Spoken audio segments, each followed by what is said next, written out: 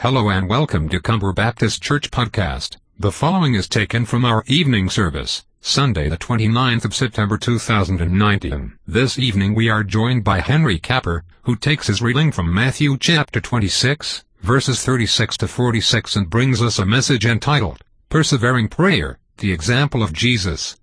I invite you to open God's Word and turn with me to Matthew's Gospel.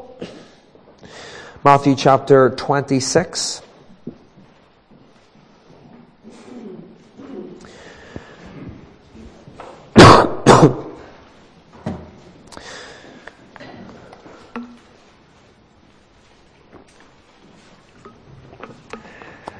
Praying that my voice will hold up this evening.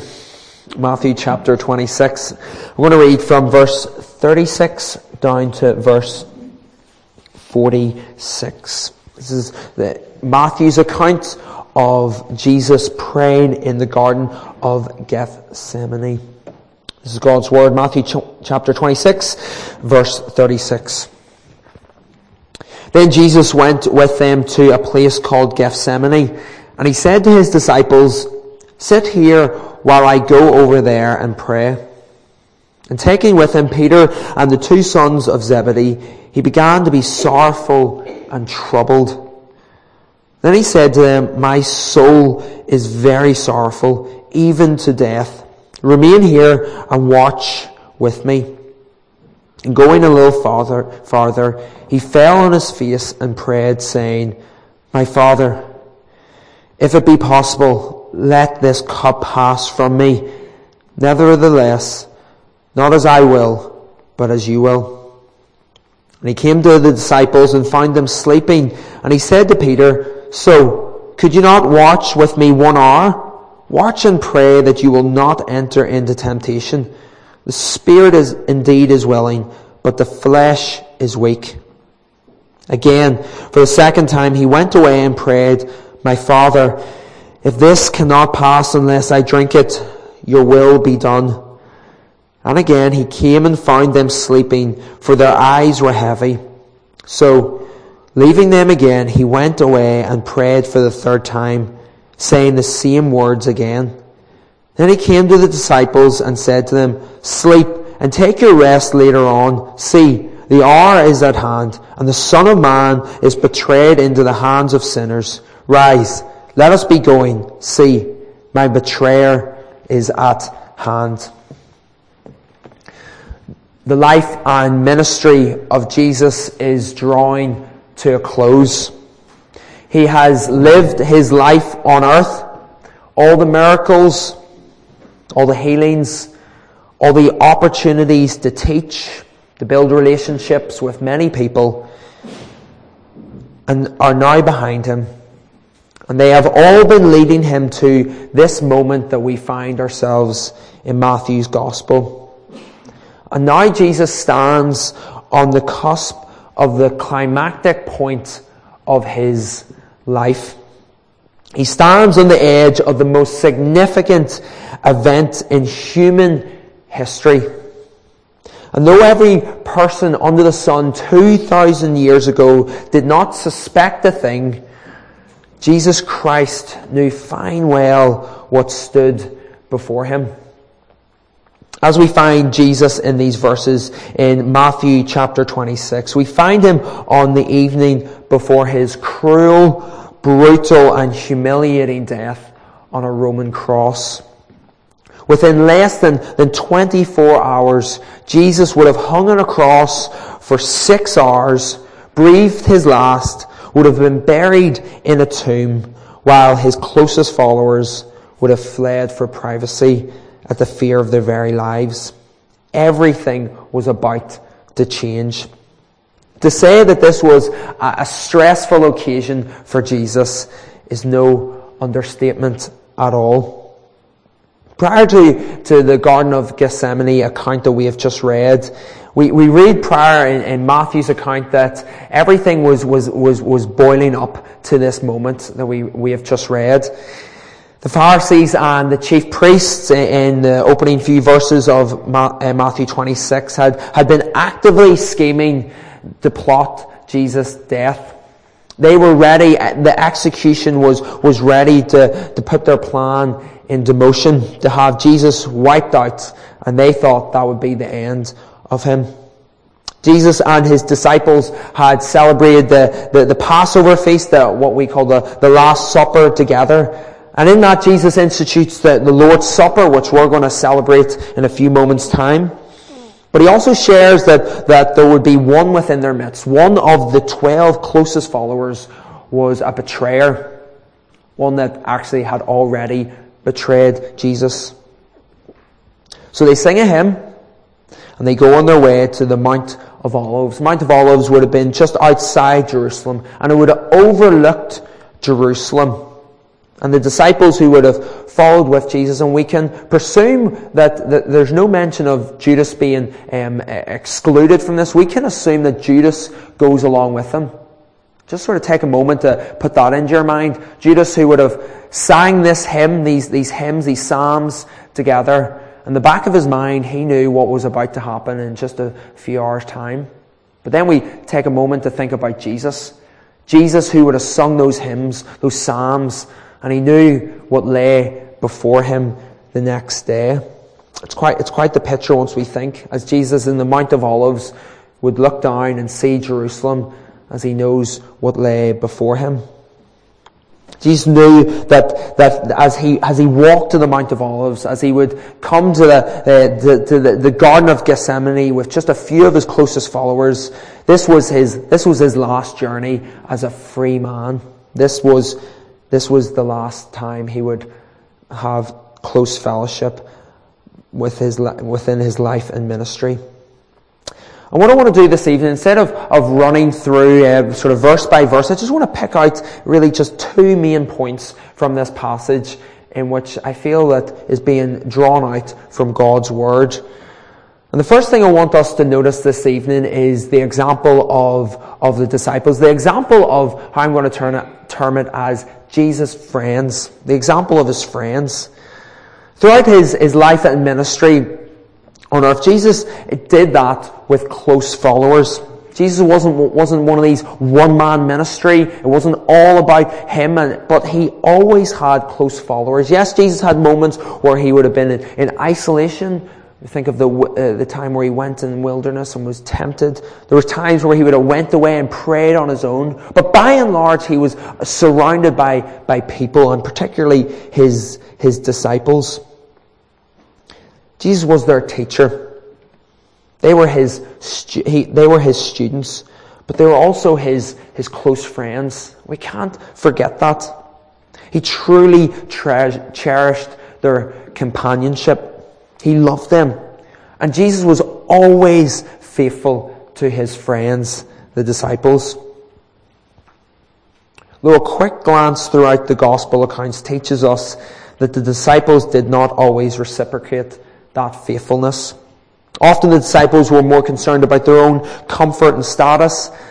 And even though Jesus reminded them time and time again of the reason why it came to earth, it had not just quite sunk into their minds. We see that evidence throughout. See Peter rebuking Jesus once he talks about his death. And we have an example before us in our passage that we've read, again with Peter and the two sons of Zebedee, which would have been James and John. They're probably the natural leaders, that sort of the inner circle of leaders within the disciples.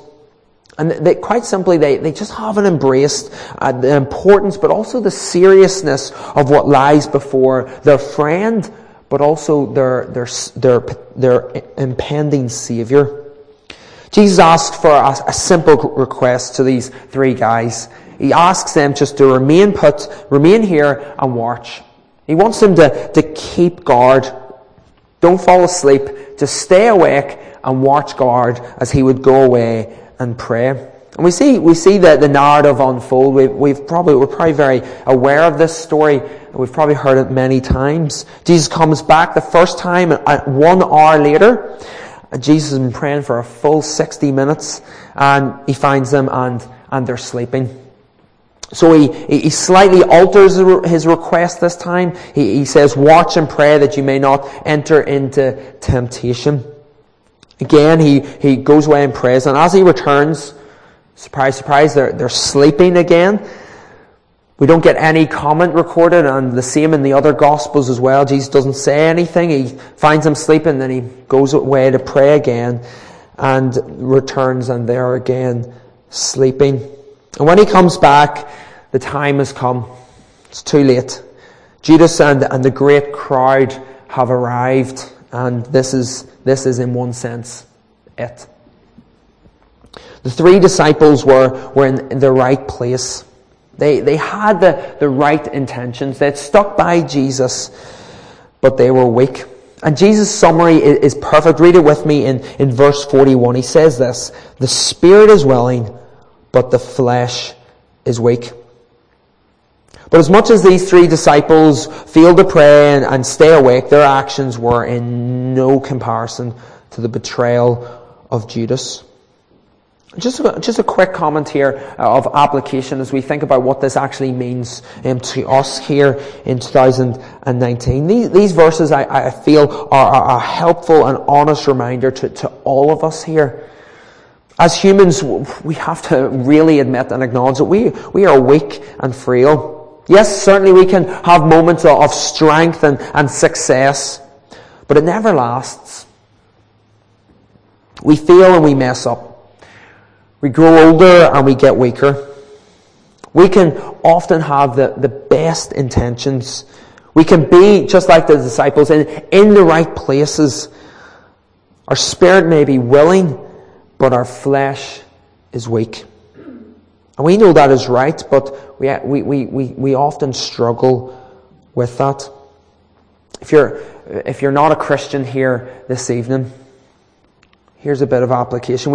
You may know that the Christianity is true. You might know that it is correct. It is the right way to live your life. You may acknowledge to a degree that what Jesus has done on the cross is supreme, and you need to put your faith in that. Your spirit's willing. You might have the right mindset, but you haven't bowed the knee. You don't want to live the life that the Bible outlines. You don't want to admit your own weakness. You don't want to be, in one sense, told how to live. The spirit's willing, but the flesh is weak. And for the majority of us here who are believers, who follow Christ and identify with Him, think about our own sin. We identify sin in our lives, those parts of our lives where we're not proud of, where we struggle with, and we can identify them as wrong, and we know that we need to work at it, we need to kill and mortify that sin, but the flesh is weak. And we've struggled with it. Maybe you've struggled with it for years, to put to bed the sin that constantly burdens you. See, real life begins by acknowledging our weakness. It doesn't start by admitting how great and powerful we are. It starts off by acknowledging that we are weak and that we are sinful. We are in need of outside help. We need the help of someone much greater. We need divine help. And that leads us to look at the life and the testimony of Jesus Christ. And just in the next few moments of our time together, I want to look at the human example set by Jesus in this passage. And what we will see is the perseverance of prayer by Jesus. The perseverance of prayer. By and large, within most Christian circles, I don't think we're going to have much of an argument regarding Jesus being God. No one's really going to say that Jesus wasn't God within Christian circles. We find it acceptable to talk about Jesus and His divinity and who He is. There's no one really questioning that Jesus was the Son of God or not within Christian circles. We feel comfortable, I would say, talking about Jesus being God and being divine and being the second member of Trinity because of the implications that has. It comes with authority, it comes with power, majesty and influence. We like to think of Jesus as being God, and that is all well and good. That is very true, and we praise God for that. However, when we come to talk about Jesus as a human, maybe we're not so confident. Maybe we err on the side of caution sometimes with that. Maybe within evangelical Christianity, we don't talk about the humanity of Christ enough. People throughout history have struggled with that, and this is a very popular notion I may bring before you of how people really don't like to talk about the humanity of Christ. You'll hear some quite literally crazy and wacky notions that people will espouse and bring before you regarding the humanity of Christ. And we want to, without getting laboured within that, we want to reject those ideas, but we want to simply say Jesus was fully human, but at the same time he was fully God. And that is a mystery to us, and we have to have faith to believe and trust in God with that. Jesus was really human and at the same time God. And we see a beautiful demonstration of his humanity in these verses. And we see that Jesus had real human needs, similar to you and I. One thing we can notice is that he wanted to be beside his close friends during a difficult time. Didn't go and be in utter isolation and just be independent. No, he wanted to be with his friends, and he asks them to pray with him. The second thing which we cannot miss from this passage is that Jesus was clearly anxious, and anxious beyond measure. Read verse 38 with me together in Matthew's Gospel. And he says, Jesus' words are, "My soul is very sorrowful, even to death." Jesus says his soul was very sorrowful, even to death. If we read Luke's account of this passage, it tells us that Jesus prayed with such intensity that he sweat drops of blood. This is how anxious Jesus was at this moment. But what was the real reason behind the anxiety that Christ faced in this episode of his life? Was it the rejection of his own people, God's people, the Jewish people? Was it the defection of Judas, which he knew all well about and which was about to become apparent in a few moments? Was it the injustice of the mock trials which would occur in the morning, which again he knew was coming?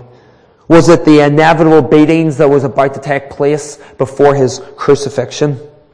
And we can say yes and nod our heads to these, but they all played their part. But Jesus was less than 24 hours from embracing the sin of the whole world.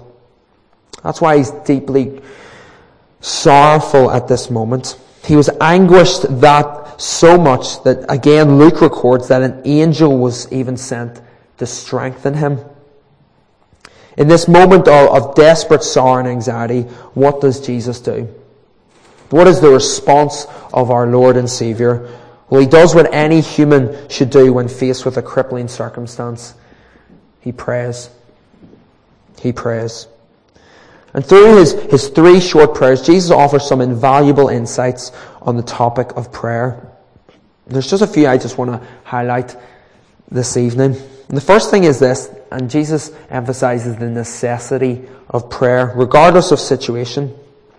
Prayer is always necessary.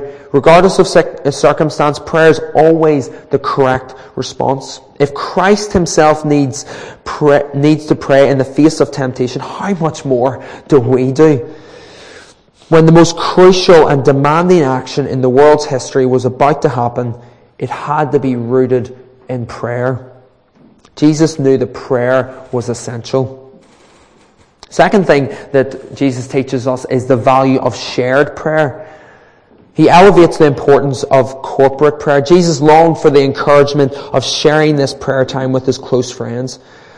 However, they as we know, they failed to support Jesus when he needed it most.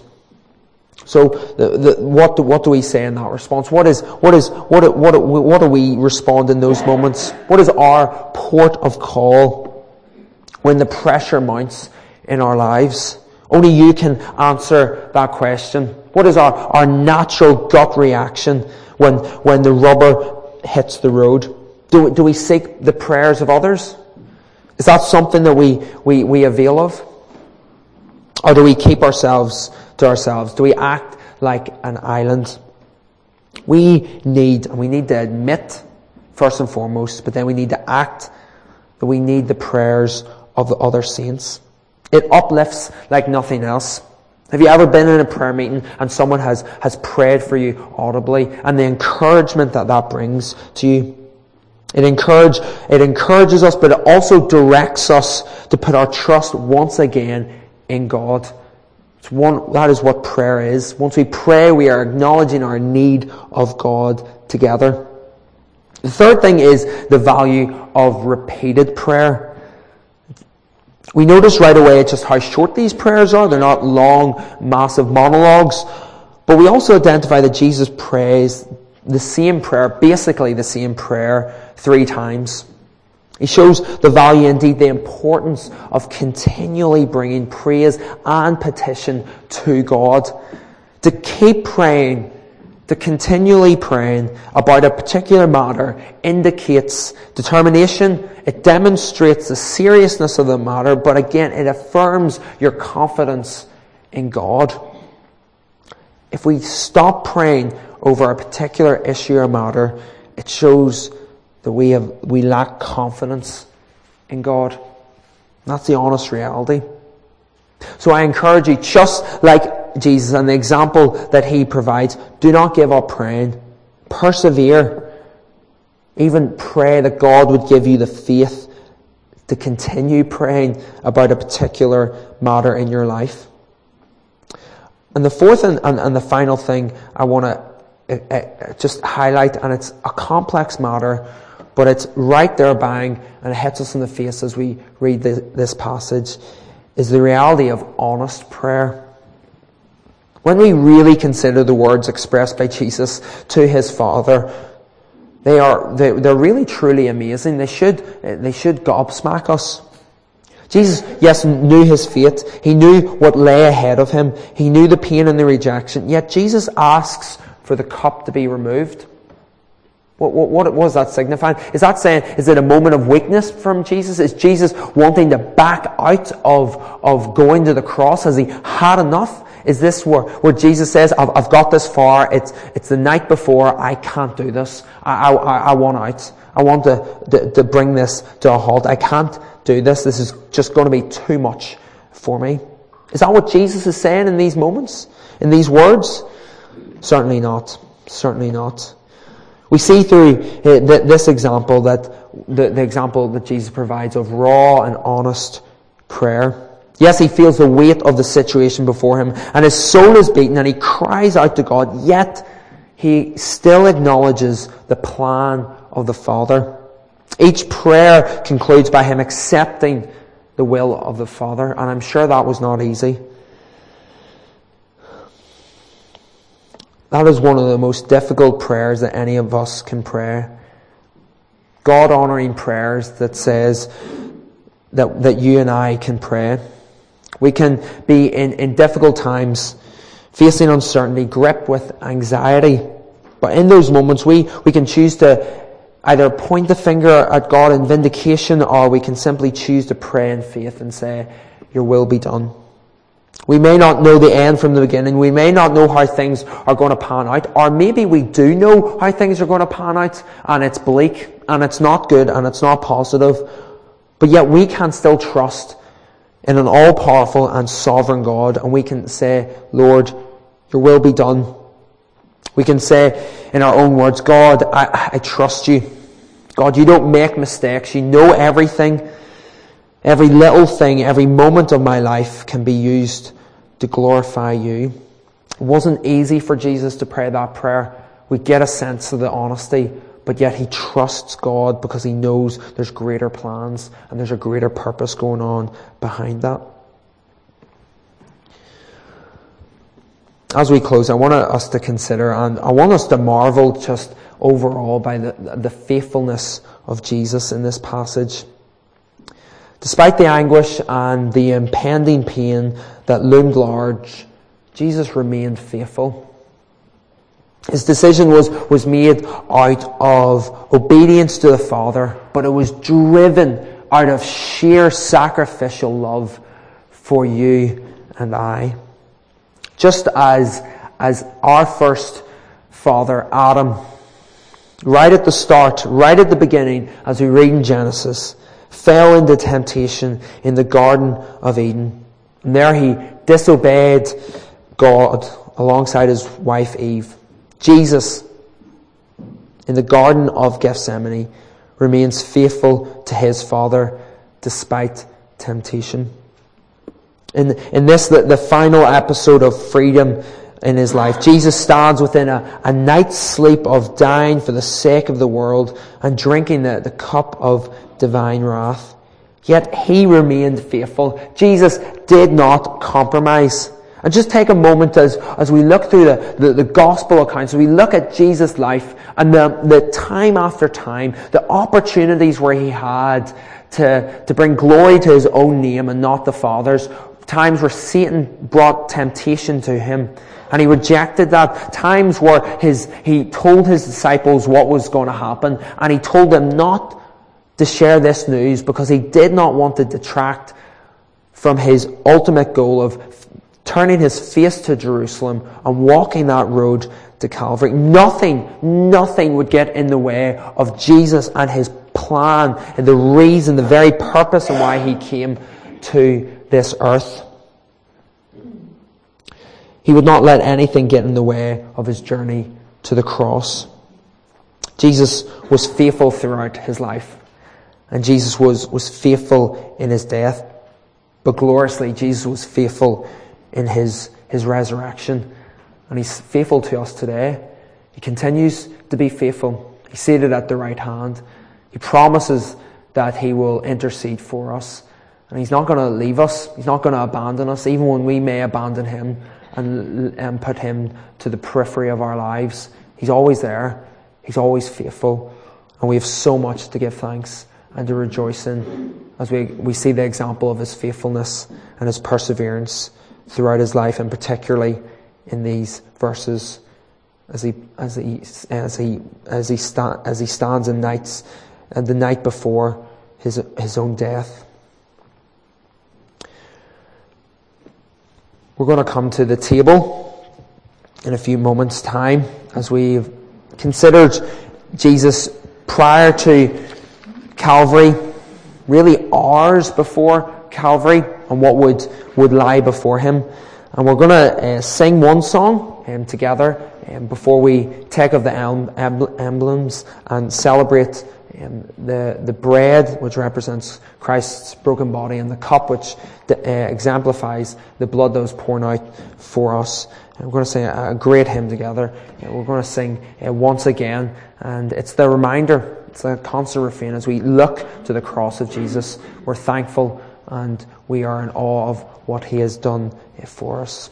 So let's stand if you're able, and let's praise God as we sing once again. Thank you.